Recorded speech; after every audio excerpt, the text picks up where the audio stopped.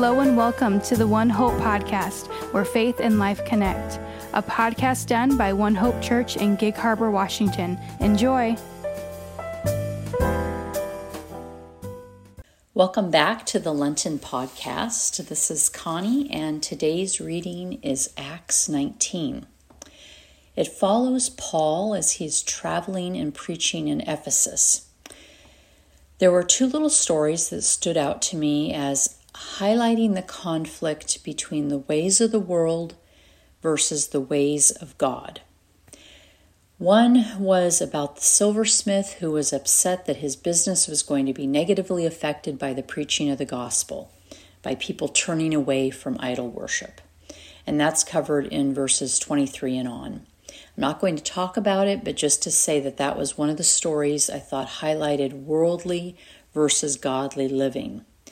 The silversmith was someone who didn't want to hear truth. And I probably could have done a podcast on that story and the different things it highlights, but it's this other story that I'm going to use for the podcast today, and that is found in verses 18 and 19. And it talked about people recognizing the evil practices that they were involved in, confessing those, and in this case, taking their books, their magic books, and burning them. And verse 20 goes on to say, "In this way the word of the Lord flourished and prevailed." I think it's important, and I'd say Lent is an especially good opportunity to do this. I think it's meaningful to take inventory of what habits we have that either help or hinder our walk with Christ. Help or hinder us in growing in our relationship with God and maturing in the faith. What strongholds, and all I mean by that word are what things keep us from moving forward, what habits or lifestyles or even thought patterns keep us from experiencing the full and abundant life that Christ wants for us, that He sacrificed to give us. And I feel like He basically sacrificed twice. First, He came to this sinful world. I'd call that a sacrifice. Sacrificing heaven to walk around in the muck of human life, because we all know it gets mucky. Then He sacrifices His life through a horrific death so that we can have eternal life in heaven.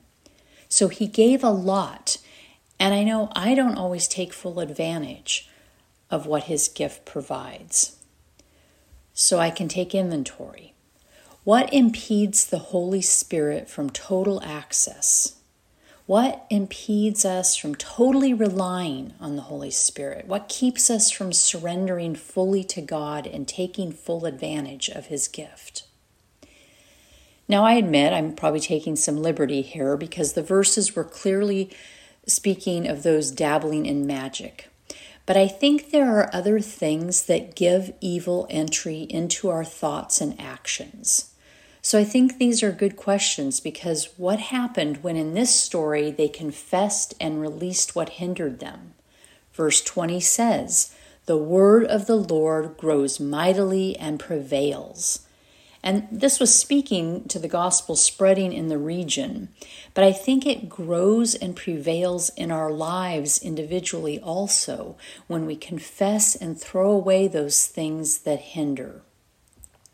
So I just think it's helpful to frequently take inventory and be honest with ourselves on things we might justify as okay when they really are not what God would choose for us. This all reminded me of something I heard many years ago.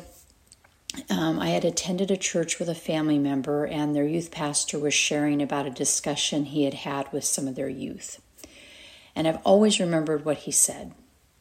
And although the youth group was the story, I knew that it wasn't just the youth who struggle with what he shared, which was the youth had been asking questions about movies, books, parties, dating, etc., and wondering if, let's say, a movie wasn't really bad, or if there was some questionable activity, if they didn't fully participate but were just there, think they were giving examples like that.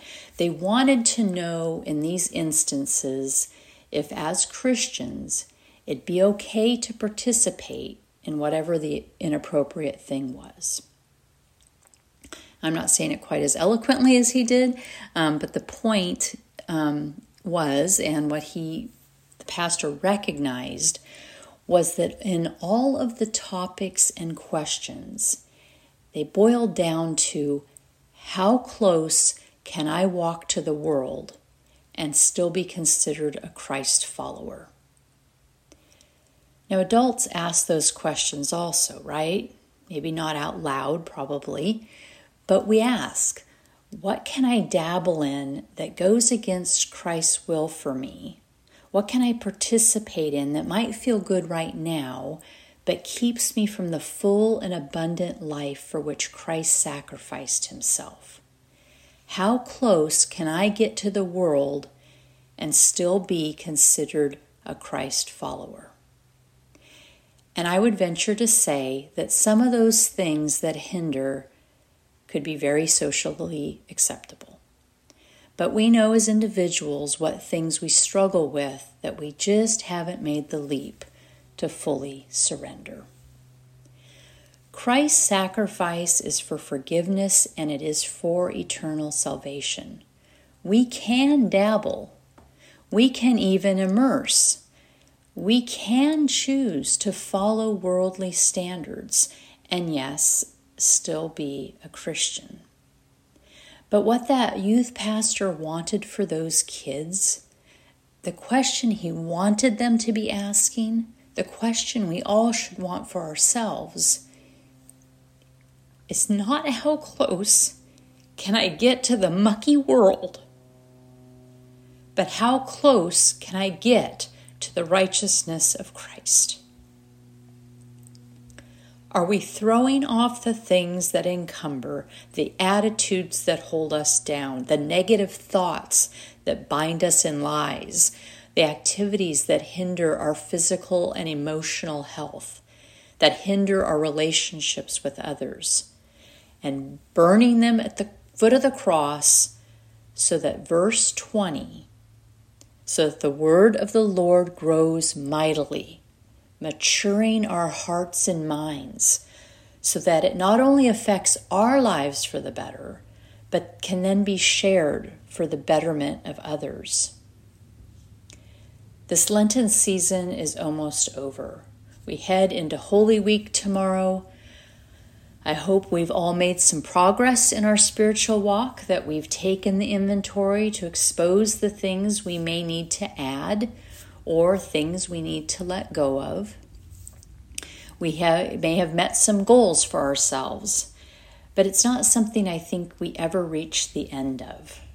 We will still be growing in deeper relationship with Christ, even when we are with him in heaven.